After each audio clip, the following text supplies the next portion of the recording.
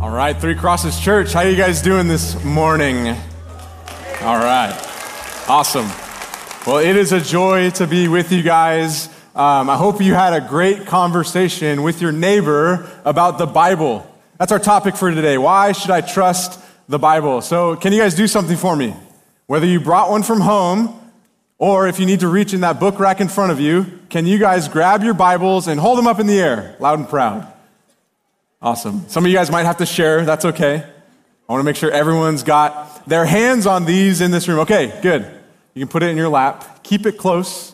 Keep it in your hands. You know, I've been loving this Explore God series. Not only are we trying to cement what we believe about this book, but we've been exploring our outside these walls, our non-Christian neighbors, our friends, our family. What do they believe about the Bible?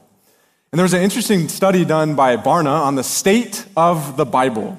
They surveyed a bunch of non-Christians. And did you know that non-Christians are willing to take a step and suggest that something in this book is going on?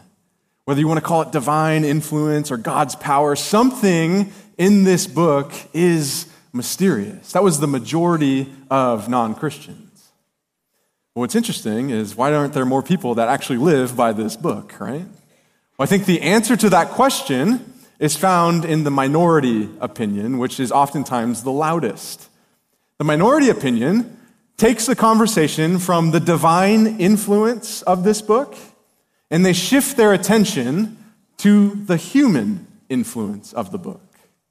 And when we start talking about the human origin story of how we got this very book, a lot of questions emerge. This is, in fact, a copy of an ancient document. This book is old, guys. It's old. And as society has progressed, I look back at its teachings and its ethics, and guess what? It seems like they're irrelevant. They're hateful. They're toxic in some spaces. You know, the prevailing narrative of our culture of how we got this book is one where a bunch of men stood in a back room at one council and they said, a lot of people actually believe in this book. Can we make it say what we want it to say so that we can have power over people? Can we tweak this one word? Can we get rid of this book entirely and keep this set that we have called the Bible? And so as we talk about the human influence, the human story of how we receive this book, it leads to a lot of questions, and it leads to our question today. Why should I or anyone trust this ancient document we call the Bible?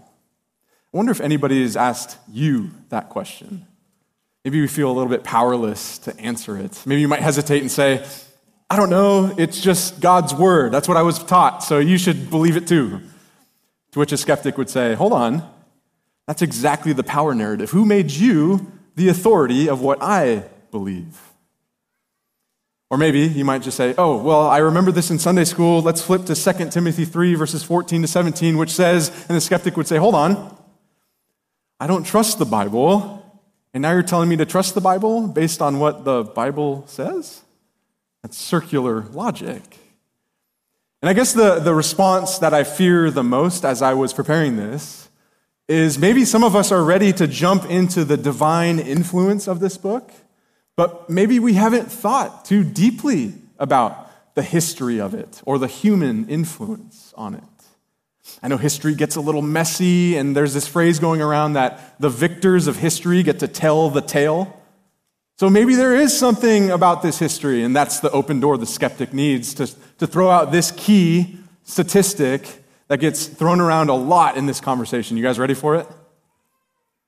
I don't know. You guys ready for it? Are you guys excited? Okay. There are 500,000 variants in your New Testament alone. Up to 500, 500,000 variants in the New Testament alone. The New Testament only has 130,000 words. So for every word of the New Testament, there are 4 variants. Uh-oh.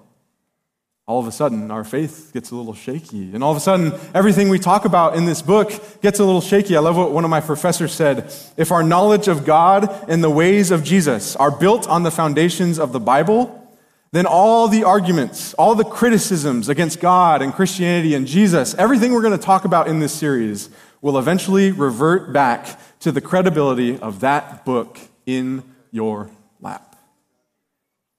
And so, I know we're used to some of us coming up here and say, open your Bibles to this passage.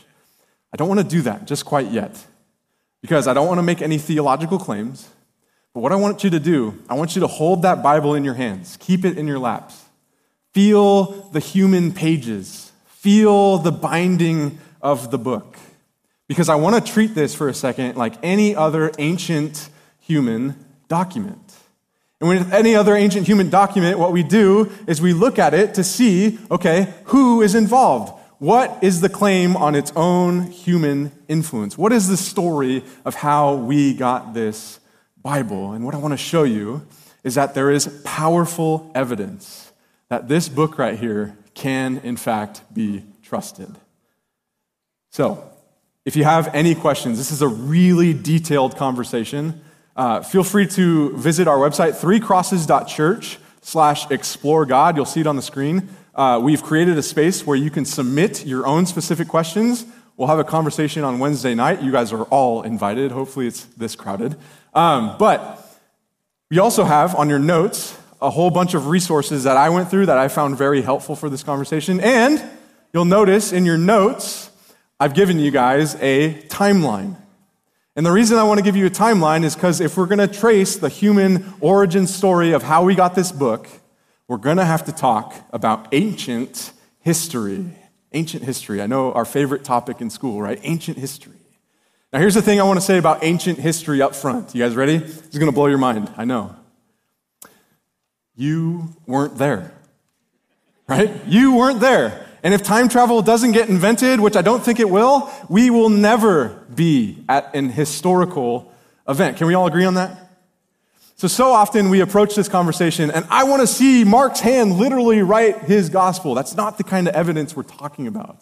We're talking about what's called historical evidence.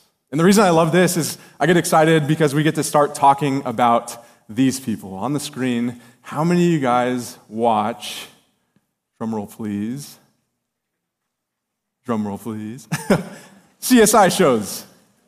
How many of you guys like CSI shows or CSI-related shows?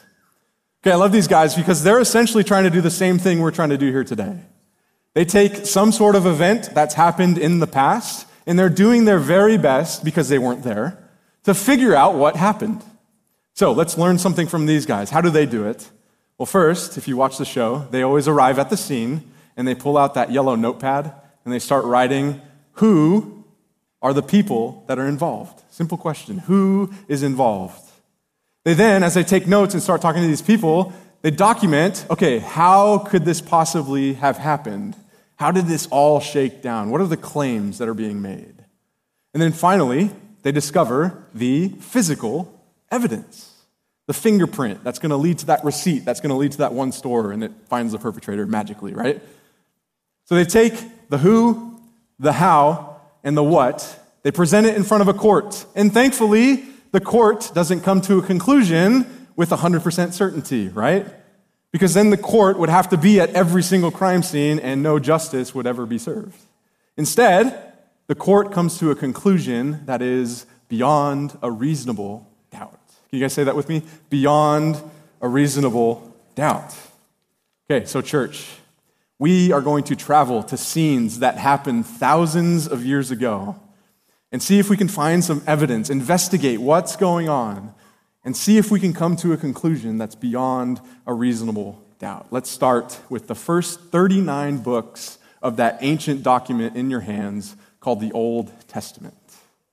We received them as the first 5 books, the Law, the Pentateuch, the books of history, the books of prophets, the books of writings, and we arrive at the scene. You can see on your timeline, it spans over about 1,000 years. I simply want to ask our first investigatory question: who crafted the text? So let's start with the first 5 books of the Bible.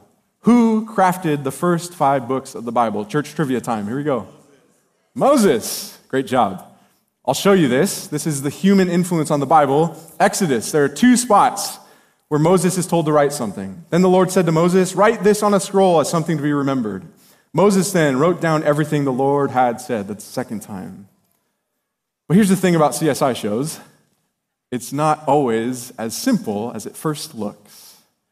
Because if Moses, in fact, wrote the first 5 books of the Bible, we're going to have to deal with some interesting passages. One that comes to mind is Deuteronomy 34. Deuteronomy is the last book of the first 5 books of the Bible. Deuteronomy 34 specifically is the very end. And what we learn in Deuteronomy 34 is that Moses is dead. So who is writing Deuteronomy 34? Either Moses is writing about his death before he's died, or something else is happening. So I want to read you a passage from Deuteronomy 34. I want you to imagine if Moses actually wrote these words. What does this say about his character? Okay, ready? Deuteronomy 34, verse 10 to 12, emphasis by AJ added. Ready?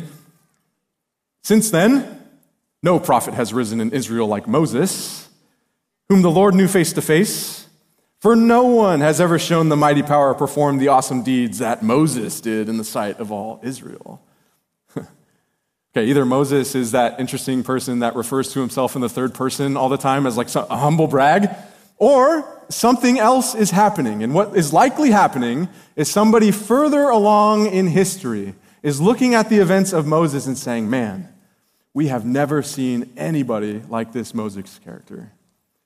Now, here's where it gets interesting. Because this person, further along in history, felt he had the power to come to the end of the Pentateuch in Deuteronomy 34 and insert this beautiful note that suggests we're looking for this greater Moses. And Christians are like, yes, I know where this is going.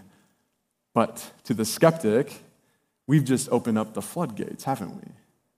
Because if this person can come in and add something to Deuteronomy 34, why can't he add something to Genesis 1? Why can't he take something away from Leviticus? Why can't he tweak something in the book of Numbers to make it say what he wants? Here's the interesting fact. The Old Testament is very comfortable with the presence of people that are called scribes. And our investigatory work on who crafted the text is incomplete if we don't call out that there are people called scribes that helped craft the text. The interesting thing about scribes is in the Old Testament, we don't know much about them. They're found in temple work as we find more and more scrolls in temple spaces. They get referred to as king's secretaries. If you remember in Deuteronomy 17, the king is called to write down the law, so he probably delegated that responsibility. For example, they take back seats a lot. How many of you guys have heard sermons on Elihoreph or Ahijah? Didn't think so, okay? Because these are scribes in 1 Kings chapter 4. How about Baruch, son of Neriah? Anybody? Okay, maybe. But that's okay. Baruch, son of Neriah, writes at the dictation of Jeremiah. I'll give you an easier one. How about Ezra? You guys heard of the man Ezra? He is one of the most prominent scribes of the Old Testament. And there's a lot of tradition that follows him, so we'll talk about him a little bit later. But the key point is that the Old Testament isn't afraid of saying, hey, there are scribes out there that are helping craft the text. That's just how ancient documents were made. For example, let me give you the book of Psalms. Who do you think of when you think of the book of Psalms? Everybody shout it out if you know it. David. Awesome, okay? There are 150 Psalms. David only has 75 Psalms, half of them, which begs the question, who has the other half? What's going on? In fact, there are 48 anonymous Psalms. We have one Psalm that stretches all the way back to Moses. We have one Psalm that stretches all the way forward to Ethan the Ezrahite. We have the Psalm of Solomon, Psalm of Asaph, Korah, all these different Psalms. And so what's likely happening is that somebody, like a scribe, maybe an Ezra type, is coming in, collecting the documents across Israel's entire history, putting them into one book, which consists of multiple books, so book 1, book 2, book 3, book 4, book 5, and it's this beautiful up and down journey that culminates at Psalm 150. It's praise God with everything. And so in a very similar way, we probably have scribes that are doing that with the entire Old Testament. that are saying, okay, here's the text that we want to preserve, and how can we string it together that culminates at that Messiah that we've all been looking for? The Old Testament is very comfortable. The question then becomes, can we trust these people? How did it all happen? That leads to our second investigatory question. How did copyists treat the text? How did copyists treat the text? Because right now we have two competing claims. The one claim of the church is that these scribes did faithful work. They took the source material and all they did was help craft it together. The other competing claim is that these scribes were nefarious. They had powerful ulterior motives in mind. Which one is true? And how can we tell? Well, I want to show you a bit of evidence on the screen. You'll see what are called the Masoretic texts. And on your timeline, you can see that they appear to us in the 9th to 11th century. And they're written by scribes from the tradition called the Masoretes, which makes sense because of the name. But these are important because these are our first full collection of the Old Testament written in the Hebrew language. But as we're discovering how this all shook down, the motivations, what's really cool about the Masoretes is that they document their scribal practices, which is really awesome because these scribal practices, they suggest, date all the way back to people like Ezra and following. And so the question is, what kind of regulations did these scribes have? Were they taking this seriously? You tell me. This is a quote that I had to condense, but I'll end it with the quote. It's from the Jewish Talmud, which is like a tradition book for Jews. And here are the regulations that are imposed on these scribes. The skins that they wrote on had to be from the correct animal. The strings that they used to tie it together had to be, again, from the correct animal. The length of the paragraph, the lines, the spacing in between the letters had to be according to regulation. The ink had a specific formula. Yes, they cared about what ink they're using. They had to come in the appropriate dress. They could never document something from memory. Like, oh, I know that word, I'm going to write it and fill it out. They had to go digit by digit. And as they did, they calculated the middle digit so that the next copyist could tell if they were actually accurate. And then finally, when they're writing the name of God down, and even somebody as authoritative as a king walks in, they couldn't take their name off or their eyes off the name of God. And so the quote ends like this: the roles in which these regulations are not observed are condemned to be buried in the ground or burned, or they're banished to the schools to be used as reading books. You guys, does this sound like a people that are pulling power moves on the text at will? Or does this sound like a people that have preservation in mind, that have details in mind? And so you might think, okay, well, that's nice to claim about yourself. How do we know that they accomplished this task? And this leads to our third investigatory claim. What corruptions exist in the text, if any? What corruptions exist? I'd like to introduce you to one of the greatest biblical archaeological finds, known as the Dead Sea Scrolls. On the screen, you'll see some images of it. One of the great finds of the Dead Sea Scrolls is that we found the entire book of Isaiah intact from, you can see on your timeline, the 2nd century BC, anywhere to the 1st century AD. Remarkable. And these are definitely fragments. So at the bottom one, that's a fragment of Ecclesiastes. And at the top right, they're making commentaries on the Bible. That's a commentary on Hezekiah. Overall, 900 of these manuscripts have been found. 210 give us the entire Old Testament, with the exception of the book of Esther. What's amazing about this is that the Dead Sea Scrolls take us even closer to the original Old Testament. And now we get to see if the Masoretes were successful, because we have one from the 9th and 11th century and another really early on. If they were being accurate, I bet you these things would line up. Do they? I'm glad I asked that rhetorical question, because it is remarkable how much they line up. Let me give you some examples. Genesis 1, verses 1 to 18, over 1,000-year span. Think of that, 1,000 years. Can't even fathom it. One spelling error. One. Isaiah 6 is another one. 37 different variants get called out, but as we'll soon learn, there were mistakes of the pen, right? Slips of this or smudge of sweat that dripped, and they can't tell what the word is. 3 of them make them in your Bible as important. Here are the differences. They were calling instead of one call to another. Holy, holy, 2 times, versus holy, holy, holy, 3 times. You could see how you'd miss one, especially if you're writing a long time. Sins, plural, for sin, singular. I love what Neil Lightfoot says at the conclusion of this argument. It should therefore be stated explicitly that when we survey the Hebrew Bible as a whole, the incidence of copyist errors is statistically very few indeed. Even allowing for the intrusion of occasional errors in the received Hebrew text, it is remarkable how faithfully it was transmitted. It is remarkable how faithfully it was transmitted. Are there slight variants? Yeah, but that's okay because it's a human story. And guess what? If you're still stuck up on the variants, we have things called Bible nerds here at the church, and they have gone through each and every one of these variants, including the different translations, the Greek Septuagint, the Latin Vulgate, and they're able to call it out in works like this, the Biblia Hebraica Quinta. What you're seeing is probably what's in the original Old Testament in Hebrew. And all those bottom words are variants. And guess what? Wherever there is a variant, we have it called out. Isn't that fascinating? We have them called out. And so you, as a church member, you can go to the bank that the evidence shows beyond a reasonable doubt that the 39 books of the Old Testament are trustworthy.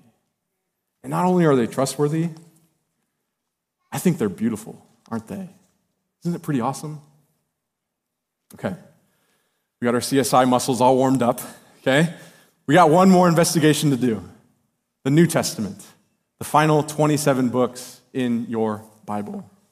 The 4 gospel accounts, the book of Acts, the 13 letters of Paul, the book of Hebrews, 7 letters, and the book of Revelation. And we arrive at the scene, and most scholars at worst put this at 90 AD, but at best, since they don't really mention one of the biggest events of the time, which was the destruction of the temple in 70 AD, we're talking about 40 to 60 AD, oh so close to the events of one Jesus of Nazareth. And so, our first investigatory question is who crafted the text? Well, in the case of the Gospels, we have pretty good evidence to suggest that Matthew and John were probably disciples who walked alongside Jesus, eyewitnesses, one of the strongest testimonies in court. But then we get to guys like Mark and Luke, and we realize that these are not people who walked directly with Jesus. They were probably associates with Peter and Paul. But the New Testament, again, is not afraid that people are coming in to help craft the text. I love the case of Luke, the historian. The Gospel of Luke just says it straight out. Here are my intentions right from the beginning. It says, I myself, Luke talking, have carefully investigated everything from the beginning. I too decided to write an orderly account for you, most excellent Theophilus, so that you may know the certainty of the things you have been taught.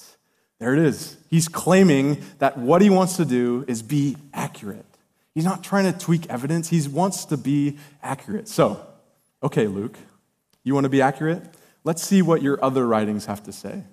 And so one study went to the book of Acts, right? Luke also wrote the book of Acts. And he joins Paul in Acts 16. And one scholar said, okay, if you want to be accurate, how accurate were you when you were documenting your travels with Paul? And what they found were 84 different verifiable facts through archaeology and other sciences by the author Luke. I'm talking about like weather patterns and travel patterns of the day, all these minor details. And if he can do that for Acts, why can't he do that for Luke? And oh yeah, they did the same study for John, and they found 56 different verifiable facts. 30 different people are mentioned in the New Testament that have already been archaeologically verified to have existed right when the time the authors are writing it. And so yes, there could have been scribes. Paul in the book of Romans says, hey, I, Tertius, wrote the book of Romans. Peter, who's probably an illiterate fisherman, he says that Silas came in and helped him. But the claim that these guys are trying to make stuff up to tweak ideas is just not true. They're doing their best to be as accurate as possible.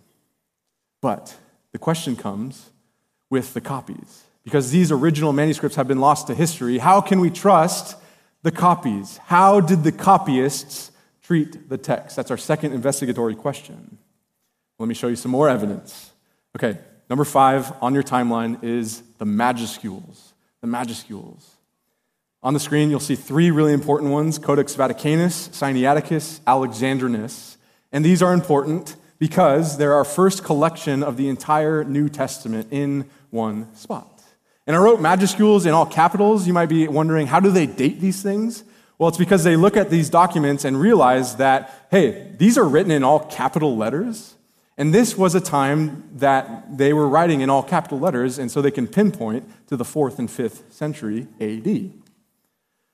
So the question is, can we trust them? Did they have good motives in mind? And I love what Mead and Gurry in their book, Scribes and Scriptures, write about these scribes. It talks about some of the tradition that led to documents like that.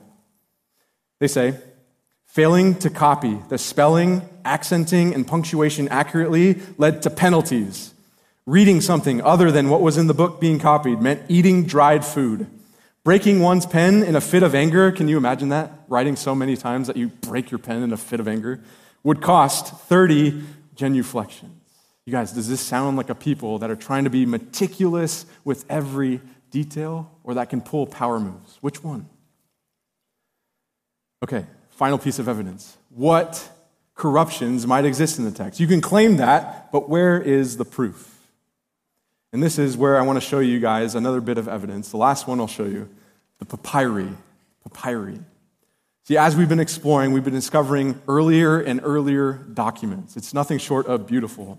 Out of these papyri, which is just the text of material that they're writing on, 5,600 different New Testament papyri have been found, of which 100 of them get us to the 2nd and 3rd century AD, getting us closer and closer to the original text. The surviving papyri cover all of the New Testament with the exception of 1st and 2nd Timothy.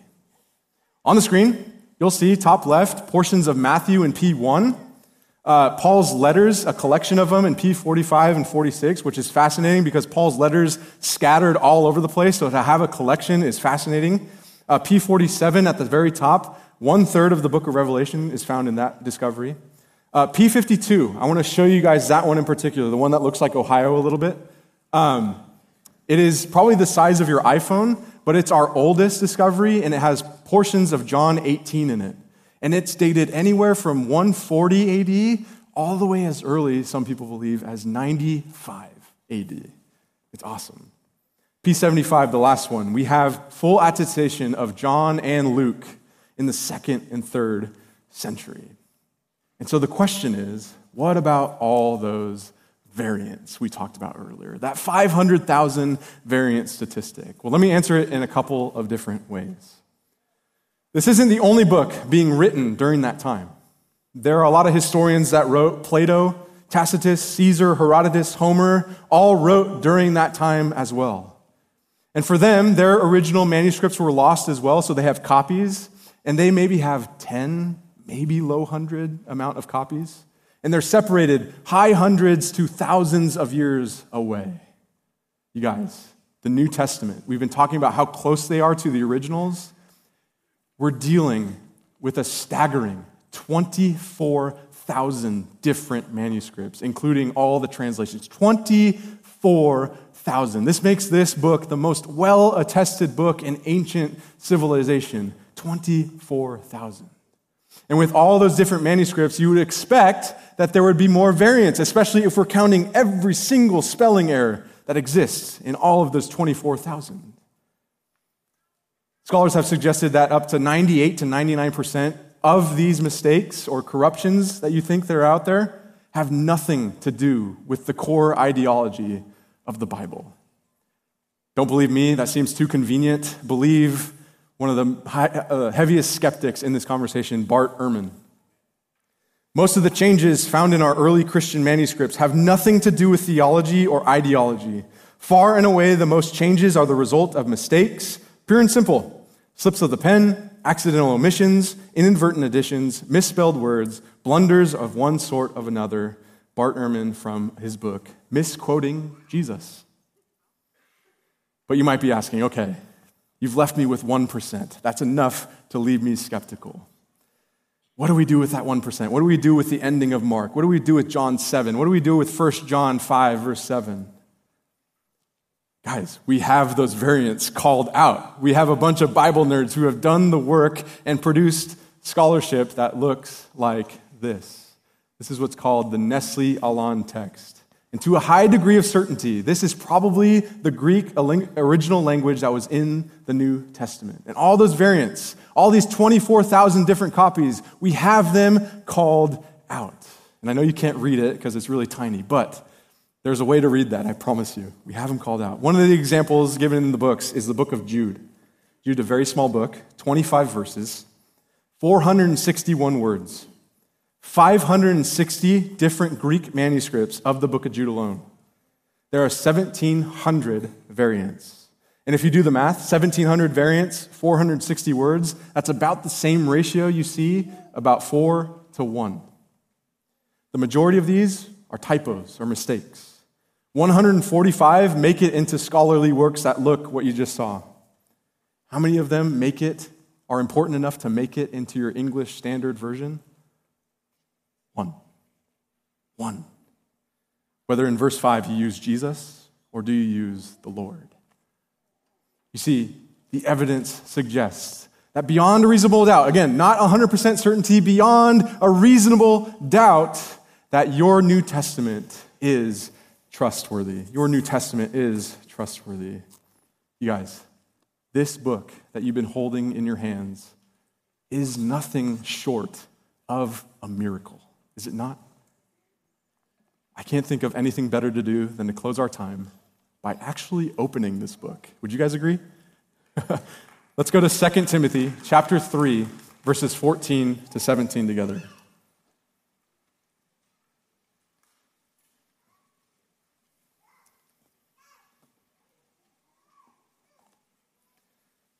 Second Timothy 3, verses 14 to 17. This is Paul speaking to his disciple, Timothy, and I want to break it down into two parts. But as for you, continue in what you have learned and have become convinced of, because you know those from whom you learned it, and how from infancy you have known the Holy Scriptures, which are able to make you wise for salvation through faith in Christ Jesus. You see, if you're here and you're investigating who the Bible is about, you will find that you will be made wise for salvation through faith in Christ Jesus. You see, for the case of the New Testament, this document that's so well attested, it's so well attested in history that one historian collected all of the works of history of the first century and came down with some minimal facts that we all agree upon. Here are the minimal facts. Jesus probably died of a Roman crucifixion. That's probably true. He was buried in a private tomb, and that tomb was claimed to be empty. The disciples had an experience of this risen Jesus. The disciples went from a mourning life to a life that was radically transformed. There are resurrection claims that happened early in the church. Preaching of the gospel began in Jerusalem. Sunday became the day of gathering for the early church, and James and Paul went from skepticism to on-fire Christians. You see, all historians agree that this is probably true because there's so much attestation for it. Yet, they won't believe in two more key details that are found in this book. One, that Jesus is Lord. Two, that he resurrected from the grave. But why? It seems like the evidence is all pointing to that. If the Bible is trustworthy, then we have to take these claims seriously, don't we? The disciples had nothing to gain and everything to lose by making these two claims. In fact, they went to their death for it, and they never recanted. There were people who were eyewitnesses there that could have corrected it easily, and yet nobody has been able to explain the empty tomb since that day. If you're a non-Christian in this room, hear this.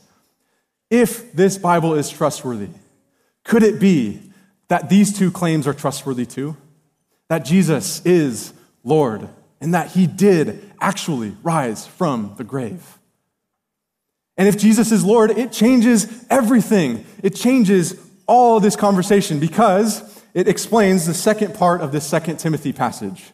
All scripture is God-breathed and is useful for teaching, rebuking, correcting, and training in righteousness, so that the servant of God may be thoroughly equipped for every good work. You might be asking, well, what scripture? And I would say all of it, because Jesus was an Old Testament nerd, right? He loved his Old Testament. He refers to Noah and the flood, Matthew 24, Moses and the Exodus, John 6, Jonah and the fish, Matthew 12, works of Elijah, Luke 4, prophecy of Daniel, every time he calls himself the Son of Man, David in the Psalms in Matthew 22, the very first martyr in Genesis 4 named Abel, all the way to the very last martyr of the Old Testament named Zechariah in 2 Chronicles 24. That's found in Luke 11.